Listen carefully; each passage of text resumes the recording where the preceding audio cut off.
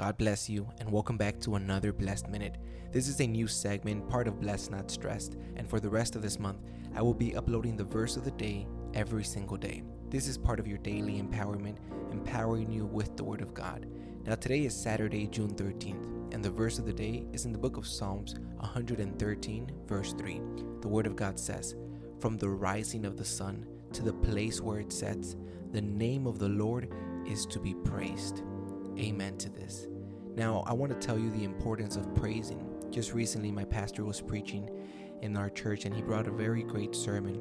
And in the sermon, he mentioned a part where he says that if we are praising God, we are in victory. Because a person that feels defeated doesn't feel within him the need or doesn't feel like he can give God praise or that he can worship God.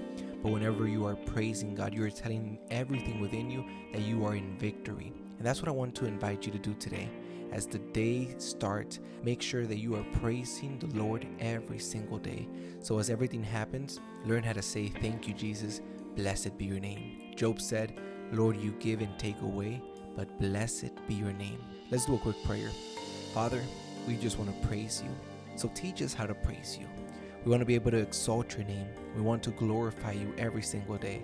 It doesn't matter what's going on in our lives. It doesn't matter what's happening around you.